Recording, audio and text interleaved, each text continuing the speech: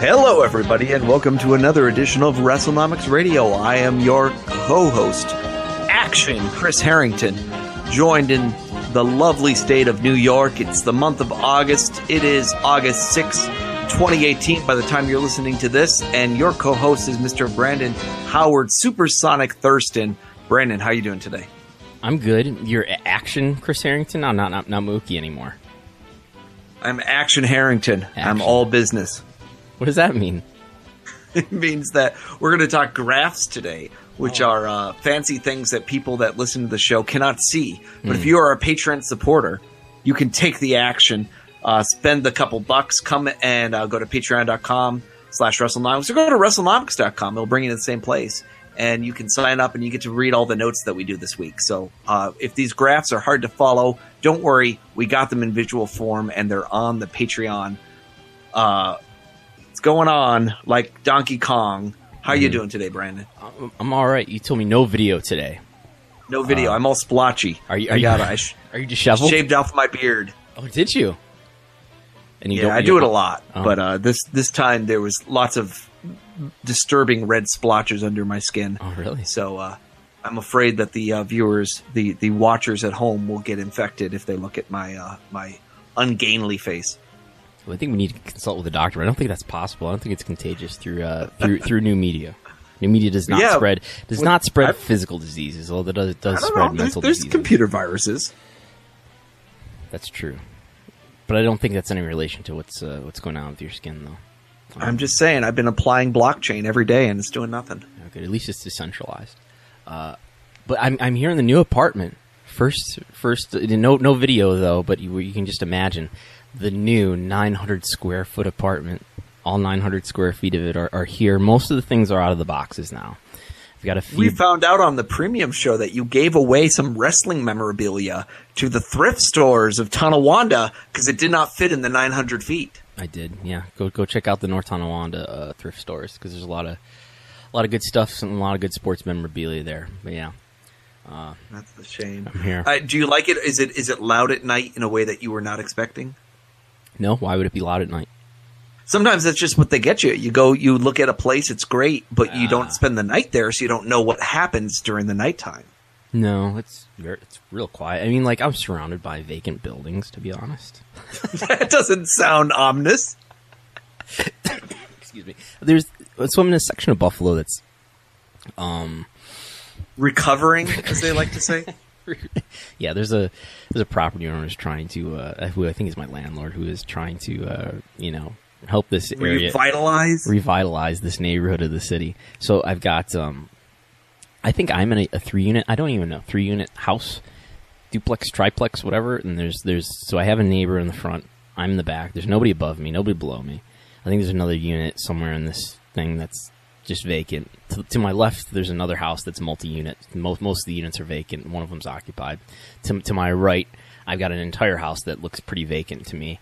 But there's plenty of other neighbors though in the area. But yeah, and then there's lots of other vacant buildings in this area as well. Yeah. Did they discuss the idea that perhaps instead of a summer festival this year, they just do a purge? What do you mean by that? Oh, just didn't know if they were going to do a real-life purge in your area, since very few people would be affected by it, and it'd be kind of a popular tourism thing. What is a purge? What are you talking about? You're going to kick all the residents out of the area?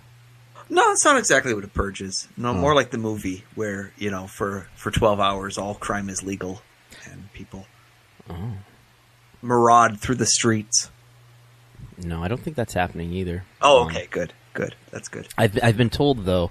So when I moved out, my landlord in North Tonawanda, he did the final inspection and make sure I cleaned out the apartment properly. And he asked me where I was moving to, and I told him. He's like, "Oh yeah, I know that section." And he's like, "Oh, it's a whole different lifestyle over there." And I didn't. Well, I mean, I had an idea of what he meant by that, but that was an interesting comment. But no, it's fine here. It's not like, well, is it more crime here? You're in the city. I mean, I don't know. Not yet. I told you that, like, the reports in my neighborhood were like people were stealing catalytic converters off cars. Oh, really? I think you told me that before. That happens, huh? I've had the most insane crime happen in my neighborhood. Really? I've probably not talking about it so much because it's a nice neighborhood, but I've had some truly incredibly crazy crime things happen in my neighborhood. Really? We had one of the kids, he fell between the train cars and it cut off his legs. Oh, no. So that happened once, and they had to crawl out of there because no one was with him. Oh, no. We had one guy who like kidnapped someone and put him in his basement, and the guy was like blinded, and then like he broke out, but he didn't know which house it was that he broke out of. And so the cops then had to go house to house to find the one that had the electricity turned off in, because he'd broken out by flipping off the breakers too. Wow. We had dogfighting ring, a couple other things. Does Michael Vick live in your area? Does who? Michael Vick? Oh, I thought you were going to say Michael Myers. Yeah, we've had a lot of stuff happen in my neighborhood. So it's normally pretty normal and quiet. And then, like, when we do have a crime, it's absurdly, notable. Yeah. Well, I don't know. I'm sure there's been this area's had more than its fair share of crimes. And there's people getting shot in Buffalo all the time. But I'm out of the suburbs. I'm out of the false reality that is the suburbs, and I'm here in the city of Buffalo, and I haven't been shot or mugged yet, so I'm doing all right. So this is not Tonawanda? This is not Tonawanda, no. It's close to Tonawanda. I'm not that far. Are you closer to the school, Grapplers Anonymous, where you can find out how to become a professional wrestler? I am closer to the school, yeah. It's like a 15-minute drive now instead of a 35-minute drive, which is nice. If I was a digital user, how would I find out more about this school? Go to grapsanonymous.com or follow us on social media at Graps Anonymous across Twitter, Facebook, Instagram. Wow. Usually we get a wrestling update from Brandon Howard Thurston. Brandon, did you do any wrestling in the last week here? No. Wait, I think we talked about the last time I wrestled. No, this weekend was pretty light for dates in this area, so no wrestling this weekend. Do you got any gigs coming up? I'm wrestling Kevin Blackwood for Empire State Wrestling on August 25th. That might be my next booking. I can't remember though. But yeah, we're gonna wrestle. It's gonna be vegan versus vegan for the Vegan World Championship. And then what happens 1 week later? It's All In. Yeah, you appear at All In, and you get the tattoo. It's gonna be exciting. I'm not appearing at all. Patrons. I'm not booked. Cody hasn't DM'd me yet, so I'm not booked for All In. I'm going to All In though, and we are going to All In. And we are both going to All In. We bought our tickets. We have our tickets. You're letting me sleep on the couch, right? Yes, you are staying on the couch of the hotel room. We're going to do some audio. When we hit 100 subscribers, Brandon's agreed to get a tattoo. It's pretty exciting. Not getting any tattoos, but yeah, if we, I might buy a Bullet Club shirt. You've already missed out on your opportunity to get the Wrestling Buddies, but yeah, I'm very excited about this Bullet Club merchandise for the fragrance. Yeah. So I'm hoping maybe an All-In weekend we can get some Bullet Club cologne. No, I'm wrestling for Pro Wrestling Rampage in Erie, Pennsylvania on August 11th. That is the next time I'll be wrestling. That is next Saturday. Yeah. All right. So next show, we'll have an update on that. Figure out whether you got the winner's purse or not. Yeah. You and I have done a couple shows where we broke down lots of WWE financials, talked about Q2. On the other show, the premium show we just finished recording, we go into WWE vulnerabilities, and we talk about what's the financial impact to this company by not assessing the shortcomings that they have of where they are today. And to anyone arguing, well, they're doing well today, who cares? I would always argue, look at all the opportunity cost that's happened so far. And on one of our recent financial analysis shows, I challenged you where I said, I wonder how WWE stacks up against other big social media companies when it comes to acquisition of new accounts quarter over quarter. And you said, hey, that's a great idea. That's straight up Brandon Howard Thurston's alley. That is the exact sort of thing because it involves a chart, it involves new media, and it involves an opportunity to slap a Wrestlenomics logo in the corner or something. That's right. So those three things happened. Plus, it involves questionable math, where Brandon's going to even make claims about things like correlation and R-squared value, which I'm looking forward to. Yeah, I'm getting into the woods there, where you're going to have to give me some guidance. But yeah, I figured you would want to know the R-squared, so the R-squared is there. Excellent. I was excited. I even added to it when I saw it. But let's go through this topic here. So this is the quarterly growth of WWE social media numbers from their KPIs, so from what they themselves report, versus the quarterly growth of Mao of Facebook, Twitter, and Netflix. And we know you have your own MAU, probably a poster or a shrine somewhere in your apartment there. But what is the MAU we're referring to here? Monthly active users. Okay, so not Sedong, but monthly active users, MAU. And this will tell us basically not just how many accounts are being created, but this is how many accounts are being accessed and used. So in theory, just people that create a brand and leave it vacant, they would not be a monthly active user after the first month. Yeah. Have we made it clear what we're talking about here? Like, so when the WWE quarterly report came out, they always have this slide in their KPIs about social media followers. And of course, it's up every quarter from the prior quarter. But the growth seems to be slowing, I think was our recognition. And we were like, well, how does that reflect in, like, what's the growth of monthly active users on Facebook and Twitter and so forth, right?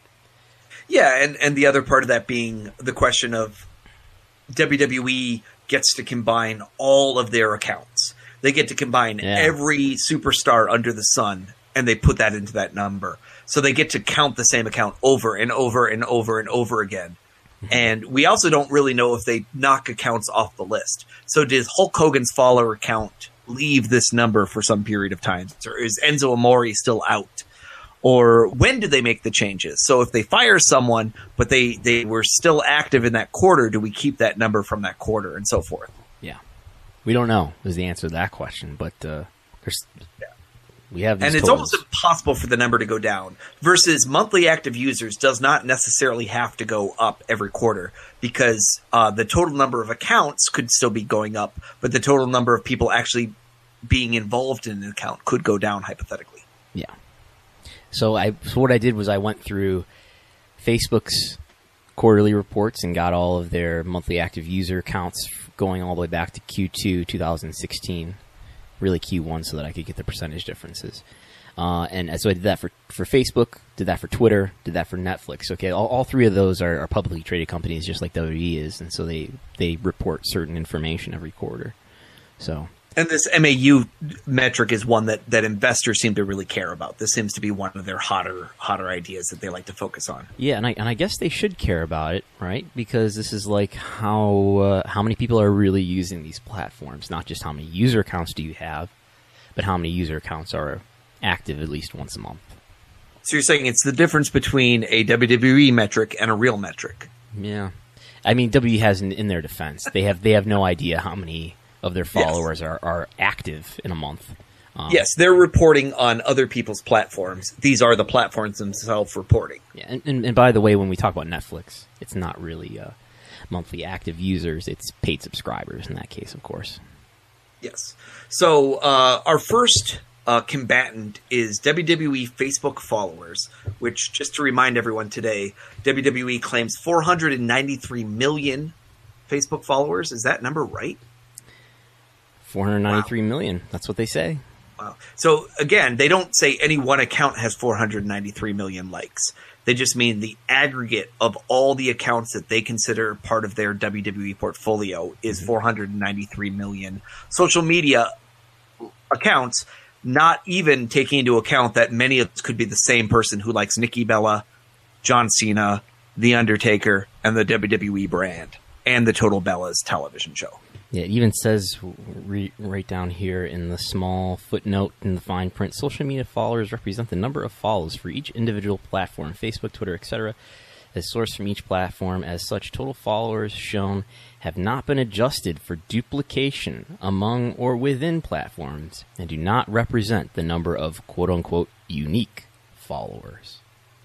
And another way of illustrating this is for Twitter, their number is 206 million.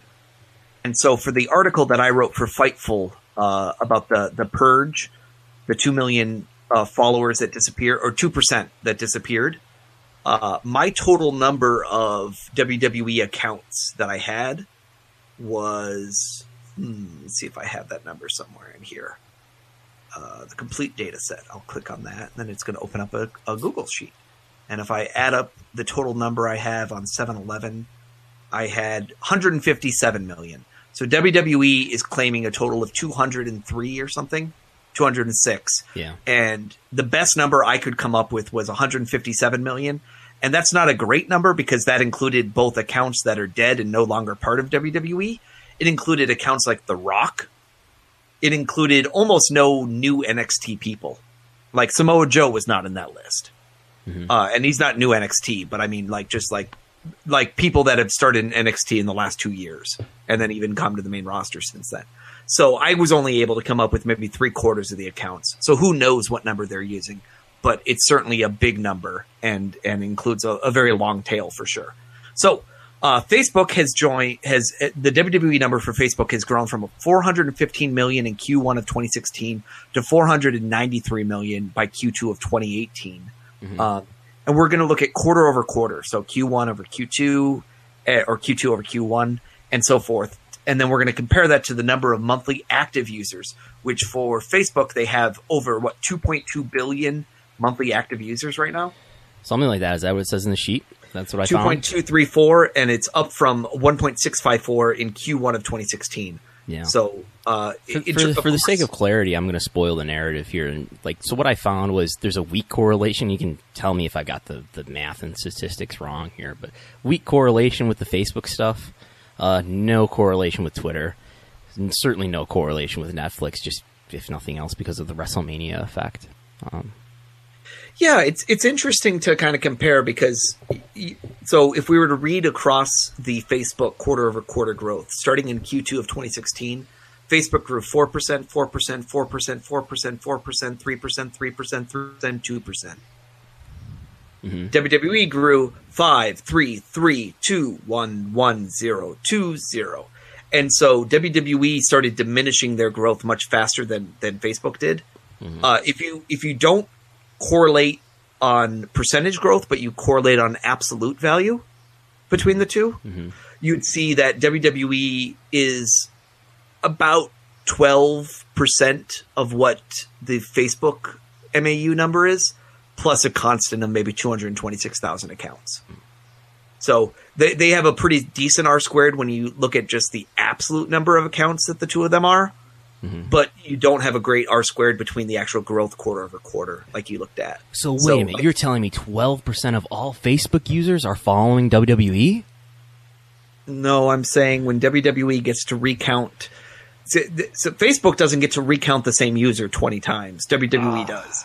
So it's very hard to say whether one is related to the other. But the idea would be if Facebook slows down on their growth, mm-hmm. WWE is going to slow down on their growth. Yeah. And that premise sort of holds up until Q2 of 2018 or Q1 of 2018, mm-hmm. where you see Facebook is growing at or the same rate as it's been growing the last quarters, 3%.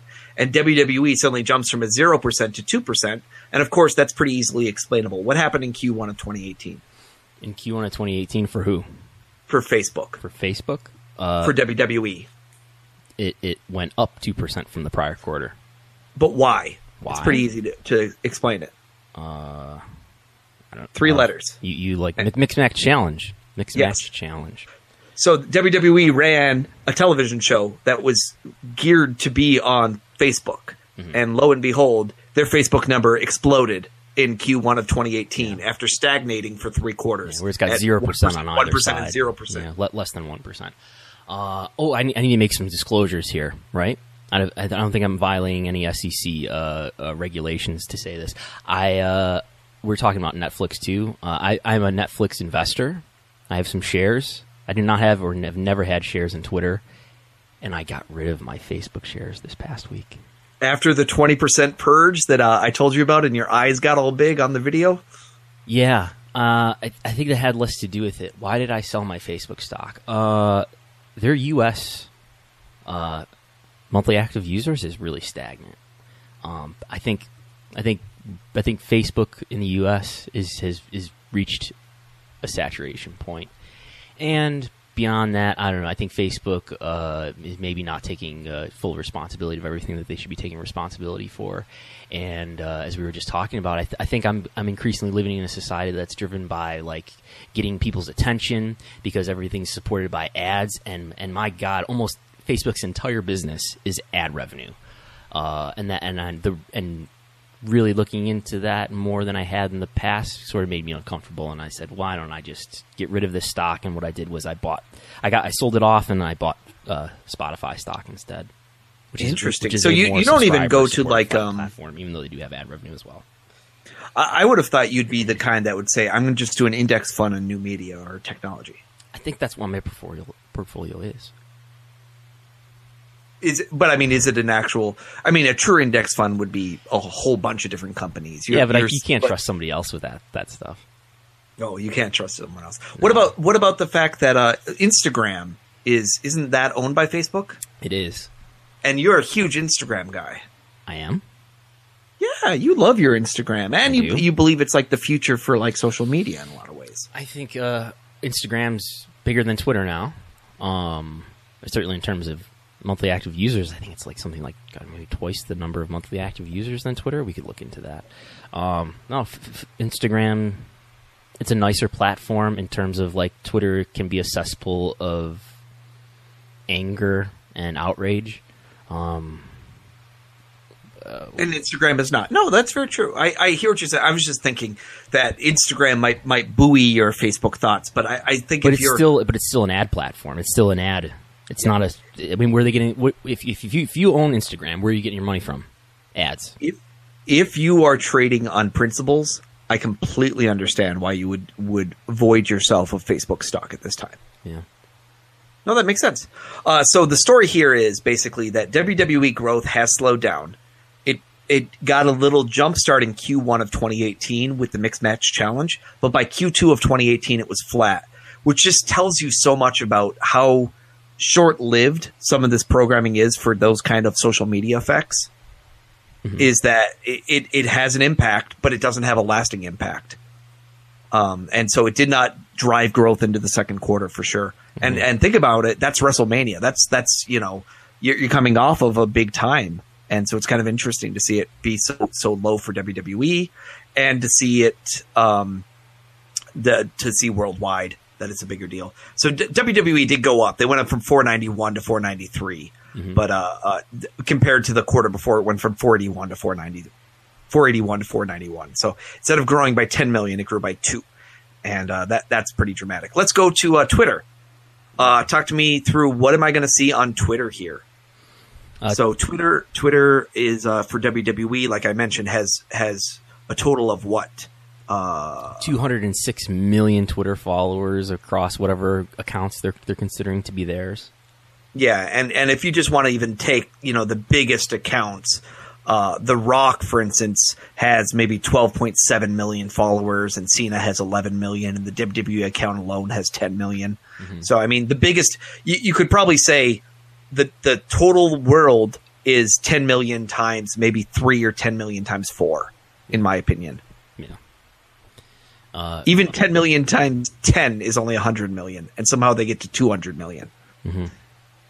So, but I mean, we're looking at this like from 2 years prior. Q1 2016 was at 128 million, so it's almost doubled across that time. Yep. And for the total number for Twitter, on the other hand, the number of active accounts, it has gone from 310 million active accounts to 335 million active accounts. And in Q3 of this year, we're going to see a real impact coming from the fact that it did the purge. In addition, Q2 of 2018 was actually a reduction for Twitter, which was the second time they've shown a reduction in their MAU. In Q2 of 2017, they dropped from 327 million to 326 million, and in Q2 of 2018, they dropped from 336 million to 335 million. So we've seen times where Twitter has almost hit that artificial wall or ceiling, where they've said basically, like, we can't even find more active accounts in this quarter compared to a quarter ago. Yeah, everybody who's going to be on Twitter is on Twitter. But I think when you're talking about something like pro wrestling, there's something about pro wrestling, maybe the nichiness of it, that I think Twitter is great for niches, for like hobbies and interests that are very special. Well, I was bragging about the fact that, I had a reporter contact me and wanted to talk to me about WWE stock. He found me through Twitter. Mm-hmm. He didn't find me because I published a bunch of stuff on websites. He found me because he saw people quoting what I wrote on Twitter. And it's like, it has a huge impact. And if you want to do dissemination of information, there's very hard to find a better way to disseminate information quickly than Twitter right now when it comes to me trying to be like, oh, this is what's happening to this stock at this exact second. Now, there's lots of bad information out there too. Yes. You saw probably that Twitter meme that went around this week from the guy that claimed that Vince McMahon was spending millions of dollars to promote Roman Reigns by giving hundreds of dollars to fans. Yeah, I peripherally, I heard people talk about that. I did not see it itself. Yeah. It was and then his explanation of what happened there was even more absurd, to the point that it's one of those where you can't tell whether it's a person who themselves is developmentally challenged or whether they themselves are now playing some kind of jokey role of what happened. Because it was all about how his high school bully had once again catfished him again into reporting this information. Can't tell if you're trolling or not. Yeah. It was pretty absurd. But so this Twitter number, tell me about how Twitter WWE has done versus Twitter MAU has done. Yeah, Twitter is a great platform. Even if you want to put a stop to a large investigation, you might want to try to get that argument out there on Twitter. How's Twitter for WWE has grown every quarter, of course. Of course, these are not monthly active users. That's the big difference, right? These are just users who are following whatever accounts. But yeah, up in Q2 2016, 9%. The following quarter, up 6%, up 6%, up 4%, up 4%, up 5%, 6%, 5%, 2%.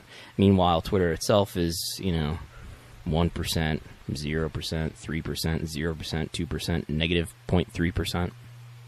Yeah, and so my point when we went through the Q2 results was between Q2 of 2016 and Q1 of 2018, they averaged about 6% growth.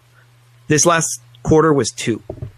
It was dramatically lower than where it's been in the past. And I was saying it could be even worse next quarter when you consider the fact that my analysis suggested WWE was going to lose like 2% of their a share of accounts due to the purge. So I think this is a really interesting one because up until recently, it's been a really good platform for driving WWE. And I'd even make the argument that it's been an incredible time shifter and an incredible replacement to televised programming.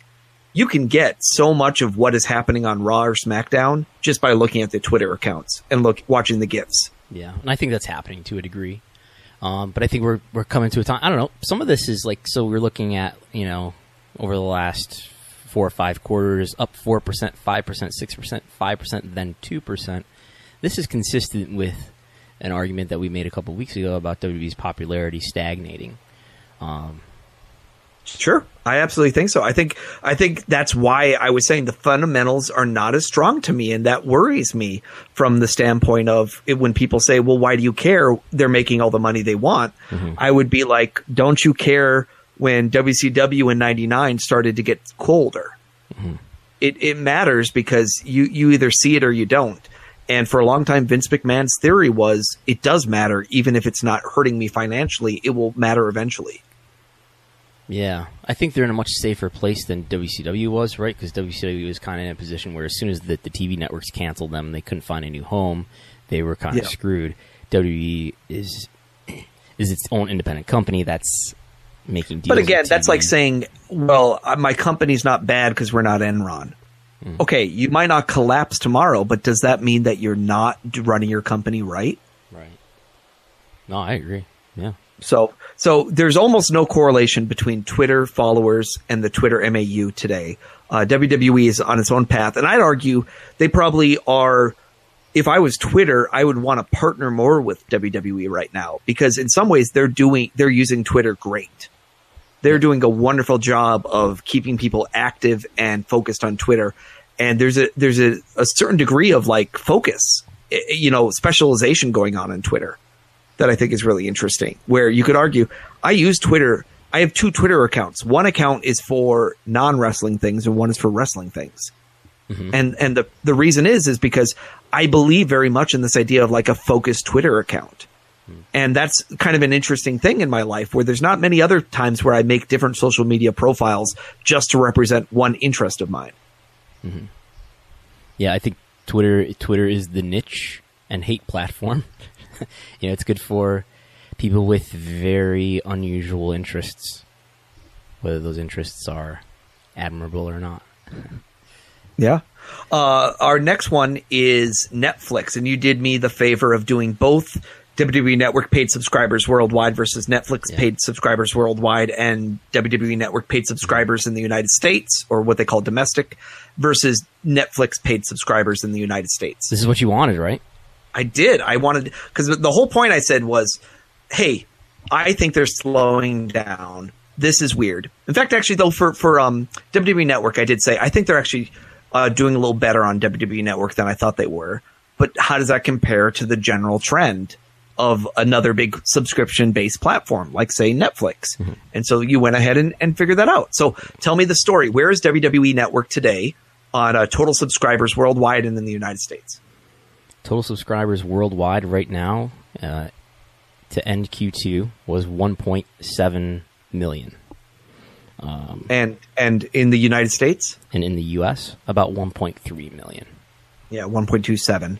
So, again, as always, we're looking at a ratio of, 73% domestic. Mm-hmm. So 73% of the WWE Network accounts run through a domestic billing address. Mm-hmm. That's all we can say. We don't know for a fact that they're all domestic, but they run through a U.S. billing address. And that goes opposite to what they say is their social media followership, where they say they've got about 30% of their social media followership is in the U.S., and about 70% of it is non-U.S. And that's always the argument that, hey, look, we've got this great potential for international growth, because as soon as these international markets, they get up and the middle class widens in these countries, there's going to be all these customers here for WWE in China, India, Brazil. Hey, once we get John Cena, the announcer, and just commentating in Mandarin every time, that's right. Numbers through the roof, man. That's right. So what are we seeing in total Netflix numbers? So I don't even know my Netflix numbers. So how many millions of people are Netflix subscribers today, worldwide and in the United States? 124 million worldwide. They forecast for Q3 135 million worldwide. That's almost double from Q1 2016 with about 78 million worldwide. And then meanwhile, what's happening in the United States? In the U.S. right now, about 56 million. And that's only up slightly from about 46 million in Q1 2016. So the U.S. is much more saturated than the entire world for Netflix. So there was an inflection point, right, in Q3 of 2017. And in Q3 of 2017, we reached a point where the U.S. was less than half of Netflix's worldwide subscribers. Oh, look at that. Yeah. And so this is a new trend, because in Q1 of 2016, it was 58%, 59%. Then it dropped to about 54%. Then it dropped to 51% in Q2 of 2017. And in Q3, it flipped to 49, and it's been dropping ever since. Now it's down to 45%. So what's interesting here is WWE has still stayed around that 75% ratio since they've kind of rolled out across the world, whereas Netflix in the last 2 years here has made a dramatic change from 59% domestic to 45% domestic. Mm-hmm. And one would argue some of that is because Netflix is a more mature service. And the other one would be that Netflix has just been super aggressive in international markets because they sensed they were getting such low growth in the U.S. And if you look at the size of the growth, going from 45 million to 56 million over these periods here, that's averaging less than 2% growth. Mm-hmm. Whereas worldwide, they've averaged more like 6% growth, mm-hmm. approximately. So they're almost doing 3 times more growth, even more than 3 times, because if you think about it, that 6% includes the number. Let's see here. I can subtract one from the other and just get a pure international number, right? So my pure international number is, I'm doing this math live on air. So exciting. My international number says they're averaging 18% growth internationally. No, that's not right. Let me get rid of one of those numbers. They're averaging, 9% growth internationally. That makes more sense. So international growth right now for Netflix is 9%. Domestically is about 2%. Overall, it's about 6%. Mm-hmm. 5-6%. Yep. So what has happened to WWE over that time? Well, it's gone up and it's gone down, right? There's very little correlation between what Netflix does and what the WWE Network does. Yeah, which isn't really a surprise because WWE always peaks with WrestleMania, drops after it, and then slowly regains, and then by the time the next WrestleMania comes around, they break a new record for themselves. Yeah. So, and Netflix has no seasonality like that, right? People are just watching movies all year round, apparently. There's not the peak in interest and then the drop-off in interest like there is around WrestleMania for WWE. Yeah, something like HBO subscribers might be an interesting one to look at if they ever release that publicly, because that, at least you could say Game of Thrones or something, is a little bit more of a marquee event that might drive the numbers up and numbers down. Mm-hmm. But yeah, overall, Netflix, I mean, yes, when they release certain new series like Stranger Things or something, there's a peak in interest for a short period of time. Mm-hmm. But generally, their model is not built to have peaks and valleys of that sort. Yep. And I know they've talked about the fact that, hell, if Netflix has 56 million users, there's only how many million households in the United States, right? 100 million or so? Yeah, maybe 100, maybe 120 million. Yeah. But if you want to say broadband-enabled households, there's probably 100 million or so. If something like the USA Network is in 97 million, you know, that kind of gives you a number you could start to use. Yeah, 126 million U.S. households. That's not considering broadband. But yeah, so that right now, Netflix has penetrated almost half of the possible broadband households. And so I know that they themselves have said, we're kind of running out of places to go in the United States. Mm-hmm. Is that the only options left are for us to find a way to be cheaper so that the tier of people that don't have $10 of or $12 or whatever it's at now of incremental spend. We just need to re-educate all those old people who are still watching linear television and educate them on how to use OTT devices so they can subscribe to Netflix. And there's that debate too. Is your goal to grab the older audience or the younger audience? Because I think right now their goal is right now to come up with cheaper packages that are going to be more accessible to people in the middle class or lower class. But yeah, so good analysis here just to kind of show when are things accelerating. And what would really stick out is that WWE actually has managed to turn the gas back on the WWE Network over the last 2 quarters compared to a year ago. And that's a big accomplishment for them because they kind of look like they might be bottoming out at a certain point. Mm. What do you think about this argument at this point that's made about, well, hey, in the beginning of this year, they were doing all those WrestleMania promotions with the, what was it, $3 subscription rates and the under $9.99 offers. Well, you made the point in our premium show that the average subscriber right now generates $10.38 a month. Yeah. Right? That was in the entire year of 2017. Okay. And I know when we looked in Q2, the number was very close to that. In fact, it was up a little bit. Okay. And so I'd say when I see that number start plummeting, you know, if that number drops to $7.99 or $6.99, yeah, that's going to be horrific for them. Mm. But the fact that the number of free subscribers that WWE actually put into their package last year was very low, it suggests to me that, yeah, maybe they are adding some paid, but I think it's an overblown storyline. I think it's a great example of where Dave will fixate on a point, but he doesn't necessarily have a data point to explain it. He just has a bunch of people emailing him and telling them how they abuse the system. Yeah, let's see. Let's just do this math live in the air. 190.6 million was the revenue for the W Network. In Q2 of last year? Or this year? I'm sorry. I'm reading the wrong That seems number. Way too high. $56.2 million. That makes more sense. $56.2 million, right? Yeah, this is why I need you here, so you can, catch my tragic math errors here. 56.2 million 1.27 divided by 1.742, right? Well, I'm going to divide it by average page subs for Q2, which is 1.8 million. That seems the right way to do this, right? And then that will give you the quarter number, which is $31.22. You divide that by 3.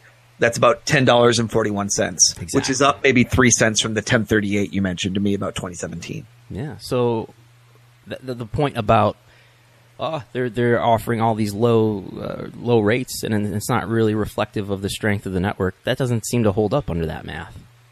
I do not see any evidence of it yet. Let's wait one more quarter to see it fully realized. Yeah. But unless I see the $10.40 a quarter drop to $9.50, I don't believe it. And the same thing said, we are dealing with international mix here. UK subscribers pay more. Canada subscribers pay a different amount. OSN people pay a different amount. It's all over the place. In China, they pay a different amount. Yeah, so it's hard for me to read into that and say, oh, this is clearly evidence of blank, when it could be, oh, they finally decided to concentrate on UK subscriber growth this quarter, and so they marketed the hell out of the NXT UK, and this is the result from that.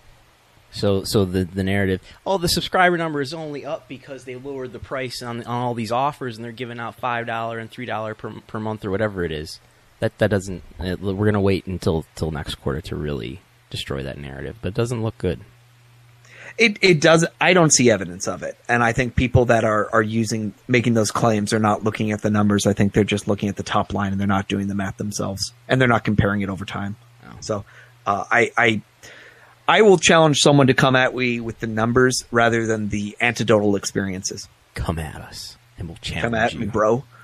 What are we at for time count right now? We are at like 40 minutes. 41 minutes. 41 minutes, and we're going to talk really quickly about some WWE vulnerabilities. And again, let me do a plug for the premium show where we go in this very in-depth thing where we explain Vince's hierarchy of needs, where we go through what motivates him, what are his priorities. We do a business-by-business analysis to explain how many dollars are left on the table that WWE has lost just in 2017 alone by not being able to better market themselves. We had our usual Wrestlenomics meeting, and we were going to talk about what we were going to discuss on the various shows. And we came up with this topic, and Mookie really wanted me to do a 1 hour and 30-minute promo on Vince McMahon. I was a little reluctant. I really like Vince McMahon. He's one of my favorite characters in the history of pro wrestling. I was like, you sure you want me to do a 30-minute promo on how Vince McMahon is not doing a good job at his creative, at being head of creative? But you talked me into it, and we did it. I did. I was worried you were going to get poached by WWE tomorrow. Yeah. So I figured the best thing I could do right now is make sure I get an HR interview with you on file that I can hold over your head. That's right. Till a later date. And now I'll never work for WWE. No, now he wants you even more. Is what I think our analysis proved. Is that how it works? That's right. That is how it works. So when you and I were brainstorming about this concept of WWE vulnerabilities, you gave me 10, 11-ish ideas of big topics, and we didn't touch on these topics so deeply on the other show. And I wanted to kind of just run through these topics really quickly here and just get a couple comments from you and other people. So these are, these are examples of vulnerabilities for WWE. This does not mean that the sky is falling and they're going to crash down and destroy themselves. What this is an example of, this is where they have left money on the table. This is where they have not developed themselves to be the resource that they could be. And this is where that they are, in Brandon's words usually, holding back pro wrestling industry as a whole, right? Yeah, I would say that. I think that pro wrestling, and I believe this like on a local level, I believe this on a global level, that we have no idea how good pro wrestling can be. I think we're only starting to see that, and I think the things that we've seen in the last few years were like, oh my god, these matches are incredible, and Dave's breaking his star system. I think that's a result of new media being so out there and being able to get to places that previously only WWE could really get to. So we're seeing this a more of a creative flourishing of pro wrestling in the last few years than we really ever have. So I think Vince McMahon in the way that he drives WWE's creative vision keeps pro wrestling from being as great as it could be, and that it does have some economic consequence. If you listen to the premium show that we just did, I think that has at least like an 8% financial consequence. We're the only ones that are out there that will tell you what New Star Creation has crossed Vince McMahon in an exact percentage. A very conservative estimate. Yeah. So topic number one, weak Star Creation. Yeah. We go in depth on this on the other one. So let's just talk very high level. When you say weak Star Creation, well, John Cena's a star. Why doesn't WWE get credit for making him? I think they get credit. They should get credit for making him, but I think one house show difference. Undertaker's a star. Yeah, but he came around in 1990. AJ Styles is a star. He is. Yeah, and I think everything that you know about Vince McMahon should tell you that he would not accept AJ Styles because he's an indie guy. He's not especially big. He's got a southern accent. So I think, yeah, give Vince some credit for actually, giving AJ Styles a platform to get over. Yeah, he has emerged as like the number. I think he's like the number 3. I think he's like the number 3 if you include John Cena. He's not really a full timer anymore, but like when he was. I think John Cena, Roman Reigns, and AJ Styles are their 3 biggest sort of full-time people. Maybe number 2 then. And of course, he was a product of their NXT system where they took him from a know-nothing wrestler and to be a big star, right? He went to the Performance Center. I don't know if he ever did, but we could say that. We could certainly do a business partner summit talk where we talk about how great the Performance Center is and then show a picture of AJ Styles behind us, even though we just debuted him right in Orlando. Yeah. So but of course, Roman Reigns would be the biggest question mark on the star creation. Where Braun Strowman, I think they're getting somewhere with him, but you would argue maybe they're undermining themselves. Is that what you're going at? I think Braun Strowman could be a. I think Braun Strowman has had a lot of success. They've done a good job with Braun Strowman, but it's like I don't think he gets past a certain point because all the resources are put in the Roman Reigns basket. So weak star creation is our first big one. We go into that more on the premium show, so I don't want to beat that. Second one is a subject you're very passionate about. This word, goodwill, fan goodwill. That's where you left those wrestling buddies. That's where other things happened. What do you mean when you say fan goodwill is a hindrance or vulnerability for WWE? I mean, like the trust that you have. Like, how much do you trust when you sit down and watch WWE main roster TV product? How much do you trust that they're going to give you a good show? I think there's a lot of people who sit down and watch it, and maybe they have 1 or 2 favorite wrestlers, and that's kind of why they watch it. But they don't really trust that the narrative that they're being taken along on is going to have a satisfying ending. But do you really think something in the McMahon Empire could ever generate goodwill? Yeah, I think we have examples of it. NXT and the Paul Levesque version of 205 Live are examples that it's not only possible, but it's happening, and you have the talent right within the company to make it happen. So your point is that NXT has goodwill where WWE doesn't, and to you, it's not just the fact that WWE is the monopoly leader and NXT is this smaller group by the standards of this what talent they're using and whatnot, but it's actually this idea that one of them snake bites, as you put it in the comments here, the fans, whereas the other one delivers on their expectations. Yeah, I think so. I think in 2016, I went to SummerSlam weekend in Brooklyn, and I went to TakeOver, and I went to SummerSlam the next night, and then I went to Raw the night after that. And like the mood, a lot of the same people, a lot of not the same people, surely, but the mood in this very same building, the Barclays Center on Saturday, and the mood in the Barclays Center on Sunday and Monday were tremendously different. I think you had people who were just, they were unconscious going along with the ride at NXT TakeOver. Nakamura won the title, and it's not just about babyfaces going over, but it's about like, is this thing that I'm watching, is it gonna excite me? Am I gonna trust it? Am I gonna go along with it, or am I going to be, I think when people watch main roster stuff, there's always this paranoia of like, I love AJ Styles or I love John Cena, but this thing is, what are they gonna do now? Well, what are they doing? They're not gonna do that finish, are they? And I don't feel any of that in the audience. I'm not just talking about me personally. I'm talking about, do you feel it in the audience? I don't feel it in the audience when I'm at NXT TakeOver like I do when I was there the next night at SummerSlam. And I would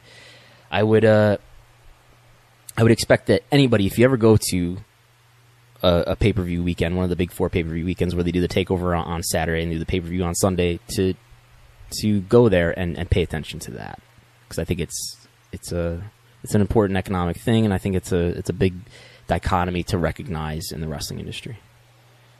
Number 3 was lack of creative freedom for workers. What are who has been hindered by that, or what do you mean by that? I think you're not only dissatisfying the fans, but some of the workers are getting dissatisfied as well, and that makes them, some of them want to leave your company. Like who? Who is bothered to leave WWE? Enzo was fired. Cass was fired. Yeah. Who else was fired recently? Well, but who has left the company on their own accord? Cody in the spring of 2016 asked for his release because he felt like he wasn't able to grow as a worker like he wanted to. So he got his release, and look at him. He's been pretty successful on the indies. He claims that he's making more money now outside of WWE than he ever was in WWE. And is there anyone else? Neville said, screw this. I'm not even doing this anymore. He went home to the UK or wherever he did. And I think like I said at the front of this, I think we just have no idea how good wrestling can be, and I really believe we are under, as far as talent is concerned, we're in a lost generation of talent. In that, I feel like there's such potential in this talent, and we just don't know how good they can be because we live in this creative universe that is so limiting. So I think, look, they made, I think a lot of the reason why Punk quit. I mean, like, imagine if W was way different and it was like more like NXT in terms of how good it was, or how it, how much it satisfied fans. Would CM Punk have even quit and like decided to hate pro wrestling and to just go into MMA? Maybe he'd still be around because he wouldn't be so pissed off and disgruntled.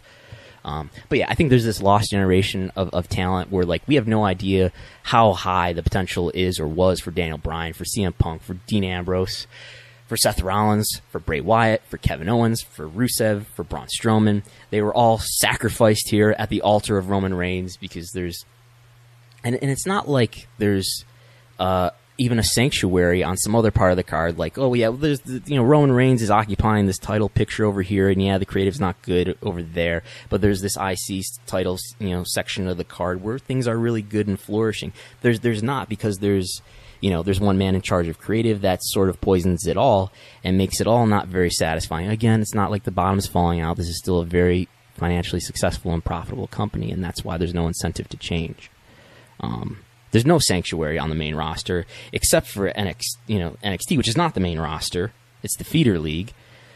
So you kind of you get to know these characters if you follow NXT. In NXT, and then or 205 Live would probably be about the only other sanctuary is that you can sneak on there, and then no one's going to touch you, but then you're also kind of in your own cell, which creates an interesting dynamic because, like, NXT and maybe 205 Live is the place that you're supposed to graduate from and get onto the main roster. So you kind of, like, as a fan, you're almost like rooting against. You don't want these people to be called up because history tells you what happens. It's not very good. It's not. You're not going to enjoy it. Storylines with little continuity don't reward loyal viewers. We talked about this on the other show. This is a continual theme on television, which is mystery is good, but incompetence and insulting the intelligence of your viewers not. And so I use Lost as an analogy, which is it's fun at first to kind of have everything mysterious, but eventually you want it to start making sense. And if you get the impression at some point that they're just either making it up as they go along, or they're contradicting themselves, or at worst, you don't even matter if you're watching or not, it's not going to make any more sense to you. It doesn't reward you as a loyal viewer.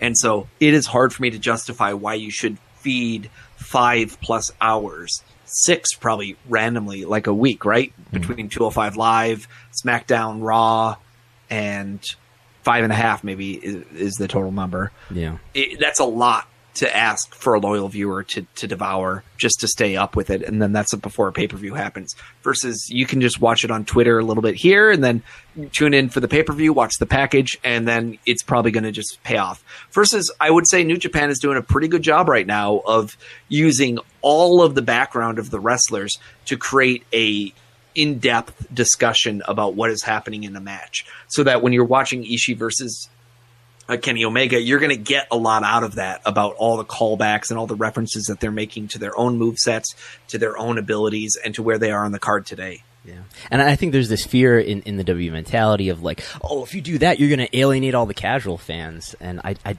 just don't buy that at all. I think you do stuff that may be over the heads of unacquainted or casual fans, but it doesn't alienate them, but it connects with the loyal fans. And there's this narrative about how, it's only the hardcores that are left now.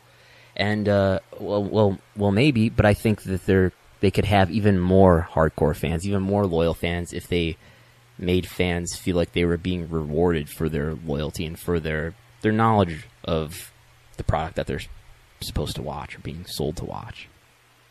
So I'm going to take number 5 and number 6 together here. The booking culture, scared of clean finishes, and 50-50 booking with little card hierarchy. Is this true with WWE today, in your mind? I think so. I think it's like a wrestling orthodox thing overall, is that I think everybody who grew up through the 80s and maybe even into the 90s are scared to death to do pinfalls and scared to death to do clean finishes. And they insist on doing all these DQ finishes. And I think this is a big thing that factors into goodwill.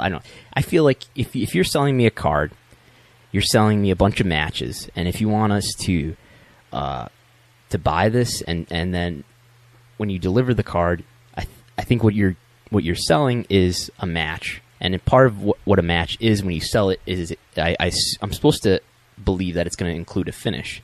And not just because I think when fans get a DQ finish or whatever, get a non-conclusive finish, and I'm not saying there isn't a time to do a DQ finish or to do a non-conclusive finish, but I think it's rarer than actually gets played out. I would go with the idea that it tie back to the continuity, which is you have a cage match because the people are unable to settle their differences without, and there's too much interference happening around them. And that's why we're doing a cage match. And so that we've gotten to a point where we just say, okay, we're going to have a pay-per-view where we do cage matches. And that's not continuity. That's predictability. And that doesn't reward you because you say, I see where this is going. We're getting to a conclusion that makes sense here. And at the same time, like you say, 50-50 booking, little card hierarchy.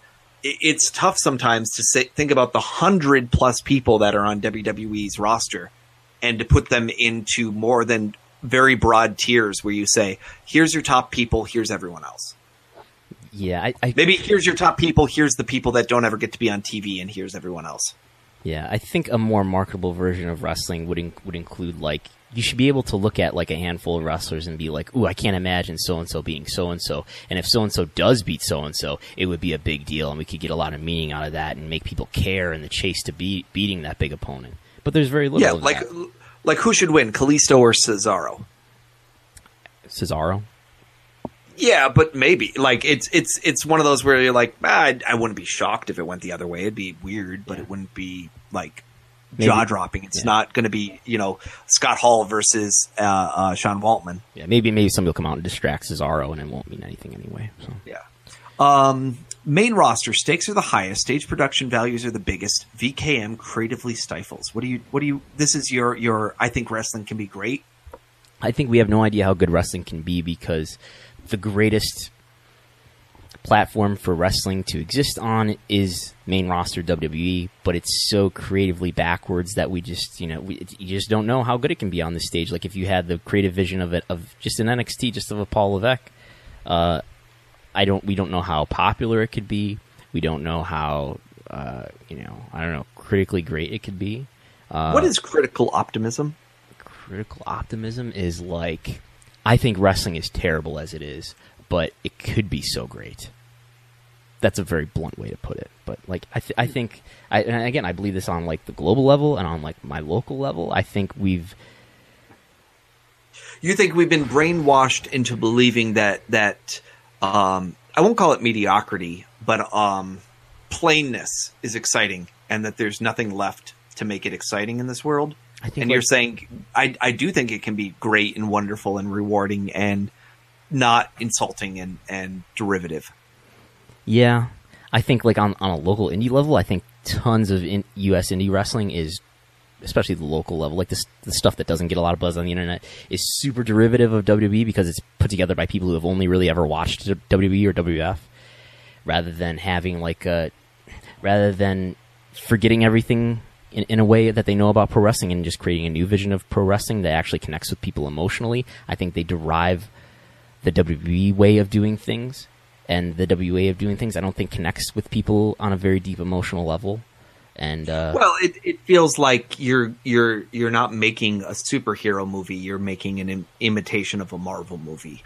Yeah. And, you know, there's that idea to say, what if superheroes were more than just imitations of Marvel movies? We're content to put Marvel smiles. Movies are fine, but maybe we can also have other versions and visions. Yeah, I think they're content to put smiles on people's faces rather than build deep and long-lasting emotional connections. I think they're content to put smiles on people's faces who have a relative that is a ticket seller. Yeah. Yeah. I'm going to let you tackle number 8. I want to hear you phrase this.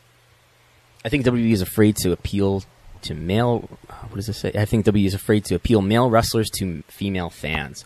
So I think WWE's, it's run by Vince McMahon, and we hear things about like Kevin Dunn and Vince McMahon have this very, macho vision of pro wrestling, and I don't think they have a clue about how to appeal to female fans. I don't think they have a clue about how to market female wrestlers. I don't think they have a clue about how to market male wrestlers to female fans. I think New Japan has done a good job of getting people like Tanahashi and Okada and Nakamura when he was there over with female fans, and doing things like they've put out. There's probably a name for it, but they've put out like these these New Japan booklets or magazines where like there's questionnaires, like you get to know the wrestler, and there's like pictures and stuff like that. Like, you know, we grew up in this Attitude Era where they did like all the swimsuit stuff to get the divas over with men, but it's like it doesn't even occur to them that there may be some opposite appeal about having male wrestlers appeal to female fans. Other than I'm sure they're glad to accept the whatever data they have to tell them that, you know, oh, John Cena or Roman Reigns or whoever is are attractive to female wrestling fans and children. No, that's fair. I think that's an interesting point to say, is that it's not necessarily about making them into beefcakes and selling it like a fireman calendar, but I think there's something to be said about this idea that you can create a personality to these people that's going to connect a lot. And I think even someone like Juice Robinson has done a really good job in New Japan. And they squandered Bayley. I think Bayley is an example of, like, it's not surprising that they didn't do much anything with her, but like this was a character who could have really gotten over with young, I guess girls who are wrestling fans, but of course, like Vince McMahon just didn't have a clue. Yeah. Next one we have is live events and house shows have no consequence. I think this one is really easy in the sense that there's never a time when you're going to see Raw break in and give you an update of Monday night's SmackDown house show and say, oh my gosh, can you believe such and such happened tonight? Yeah, house shows don't matter. Why would you go to a house show if you're a halfway informed fan? Other than, maybe it'll put a smile on our faces or bring the kids out, but there's no... It's cheap. It's cheaper tickets than having to go to a TV taping. But yeah, I think if wrestling was invented today, and you were like, all right, we're getting to the live events business portion of the business plan here. What are we going to do? You would never come up with an idea of like, okay, let's have these things called house shows or non-televised live events where nothing of consequence happens. And the challenge here too is that you could argue house shows are a form of marketing. That it's cheaper than running a magazine or a radio ad is to run a house show in that marketplace. And there are times in the past where WWE's run money-losing shows. For years and years, when they ran television, they would actually lose money on television. They made money on the house shows, but it was so expensive to tape television, and they weren't getting paid for television, or they got paid very little, that there was a time in the mid-90s where they weren't actually making that much money on TV, but it made sense to do it. And so there are reasons that you'll run house shows or TV shows for other things than besides the live gate itself. Mm-hmm. And to keep your name out there. Like, I do think if WWE didn't do it, what would you do with all those guys you have under contract all those weeks? Right. Maybe they can start a pro wrestling podcast and compete with the other 10,000 of us. But there's just something to say, though. Maybe there's a good middle ground where house shows just matter in some small way. Yeah. And then you can move on from there. It's not to say that it's an all or nothing proposition. Yeah. I think the house shows existing in their own universe is just a relic of this bygone era where it smiles on the faces. But this bygone era where, like, whatever happens at the live event at the house show, nobody else is going to know about it. There's no social media that exists. There's no way to share video about what happens on this thing. Like that's not what's happening in 2018. You know, everybody can communicate with everybody instantly, no matter where they are. And I think it's always been this way, so it's always been this way. Number 10 was a devaluation of titles. What are the wrestlers fighting for? Talked about to death on many podcasts, but it's just this feeling that there's not a hierarchy of titles. There's not a prestige in the titles. There's not even necessarily an elevation that comes from having the title. And if wins and losses and titles, a lot of people complain about Brock, and I'm torn on that one because I always go back to the fact that Vince pays him as much as he does to make him seem like an important champion. But I do agree at a certain point you are frustrated because you do feel like if this title's so important, why is it just kind of not get defended ever? And I'm talking about matches specifically, which make up a large percentage of the time in their television programming, right? It's some of it's angles and promos and whatever, right? But a big piece of their TV programming are matches. Why am I watching them if wins, losses, and the titles don't seem like they matter all the time? And this last one is an interesting one where you just kind of say diversity is a shortcoming or vulnerability for WWE. And I agree with this because, like we pointed out, who is the highest ranking executive in WWE that is not a Caucasian? George Barrios. I guess Barrios because he's Cuban. Yeah, that's true. It's George. Yeah.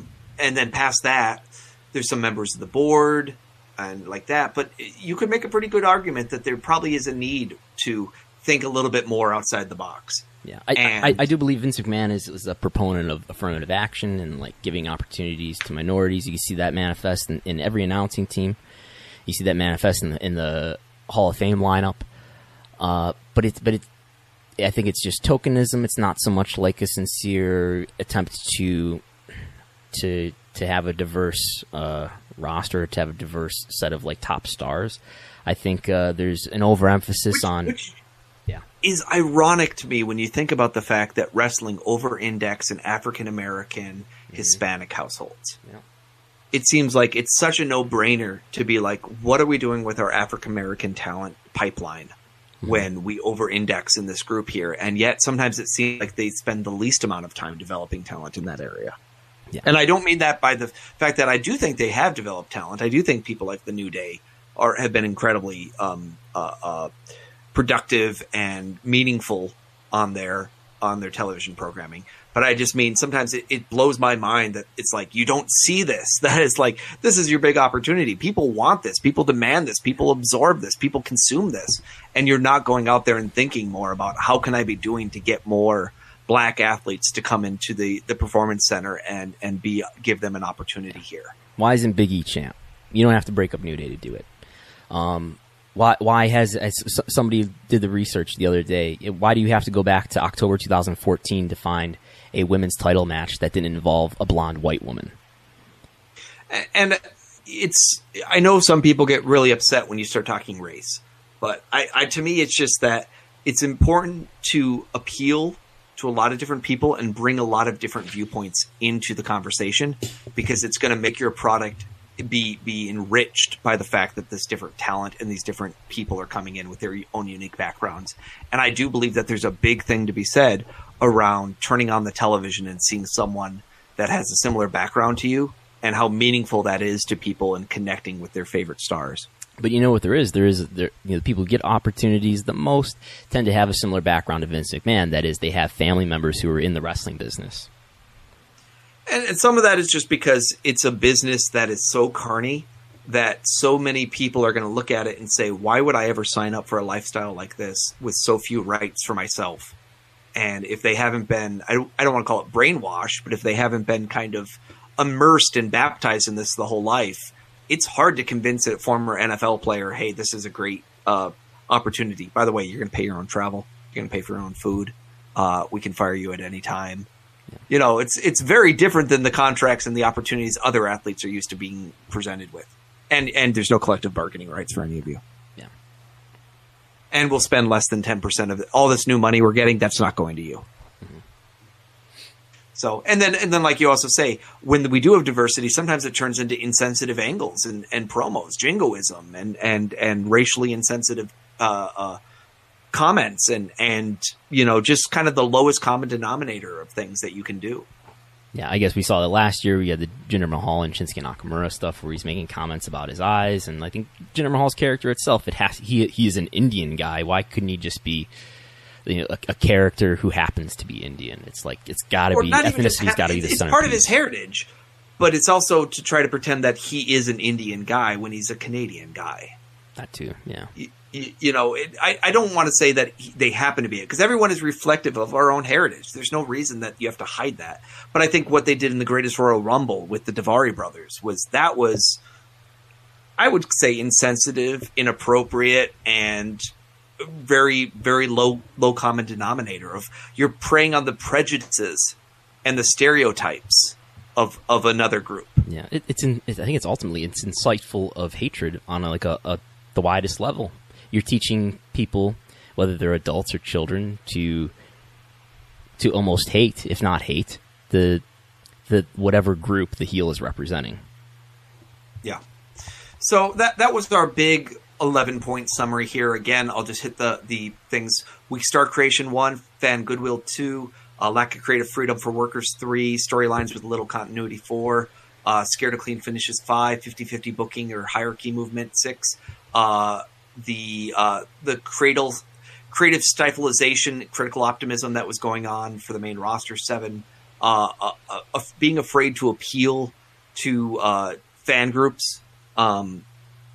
I won't say sex sells, but just other kind of more nuanced portrayal of characters 8, meaningfulness of live events, especially house shows 9, devaluation of the titles 10, and only token diversity effort 11.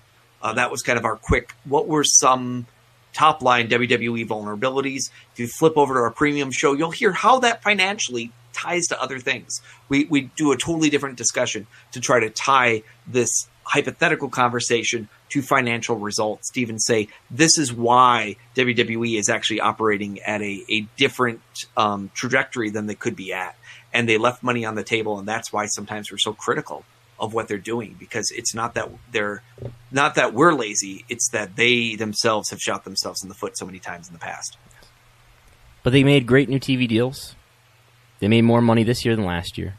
Yep, and they're still probably, compared to a NASCAR deal or a lot of other, Premier League soccer in Europe or other places, they're still vastly undervalued. Yeah, and my argument is that if they did a better job in all these things that we just complained about, every segment of business would be up, and TV rights deals would be even better because they would have better demographics and better viewership. We've been listening to Wrestlenomics Radio. I'm your co-host, Chris Harrington, joined by Mr. Brandon Howard Thurston. Brandon will be back next week unless, of course, he wins his match and makes so much money, signs so many autographs there that he decides to retire in a private jet, fly around the world, preaching the goodwill of Wrestlenomics to all those that will come and listen. Mm-hmm. If you want to sign up for our premium content's $5 a month, go to WrestleNomics.com. You'll be sent to a Patreon page. You sign up there, you get extra audio. We do a different show, 100% different, every single week. Plus, you get all our notes to the show. And in a show like this where we go through graphs, it's so much easier just to look at the graph. You can look at the raw data. We link you to the data set. And you'll always get to see other information about what we did, some great video we've been doing lately as we stay about $500 a month. Bert and I have committed to doing at least one video show a month. And, of course, we're going to be at All In at the end of the month here. So if you're going to All In, let us know. Hopefully we can have a Wrestlenomics roundup, a hootenanny. Maybe that's what we'll call it. What do you think of that name? I don't even know how to spell that. I'm going to have to do some research. How to spell hootenanny? Good. Yeah. Good. It's the maybe it'll be the Wrestlenomics hootenanny : blind followership parentheses critical optimism. Sounds good. Hootenanny is an old country word for party. Nowadays, the word most commonly refers to a folk music party with an open mic at which different performers are welcome to get up and play in front of an audience. You know what? Maybe we should do the Wrestlenomics hootenanny, where we say, here's an episode, people get up, they get to talk whatever they want, and it's not, as long as it's not Liam trying to argue with Dave Meltzer, it will work out for us. Who's Liam? It was a Q&A show they did in Vegas a while ago that just went off the rails. Anyhow, Good stuff all around. Thanks, everyone. Wrestlenomics@gmail.com or Wrestlenomics on Twitter. We'll talk to you later. Bye-bye.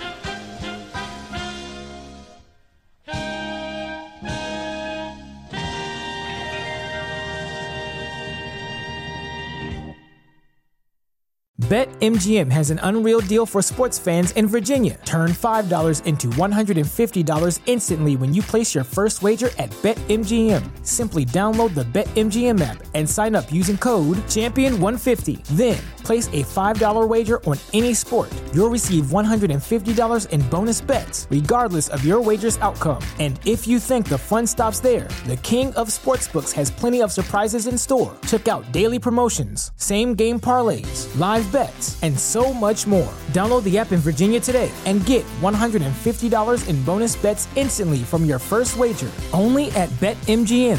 BetMGM and GameSense remind you to play responsibly. See BetMGM.com for terms. 21 plus only. Virginia only. New customer offer. Subject to eligibility requirements. Rewards are non-withdrawable bonus bets that expire in 7 days. Please gamble responsibly. Gambling problem? Call 1-800-GAMBLER. Promotional offer not available in Washington, D.C.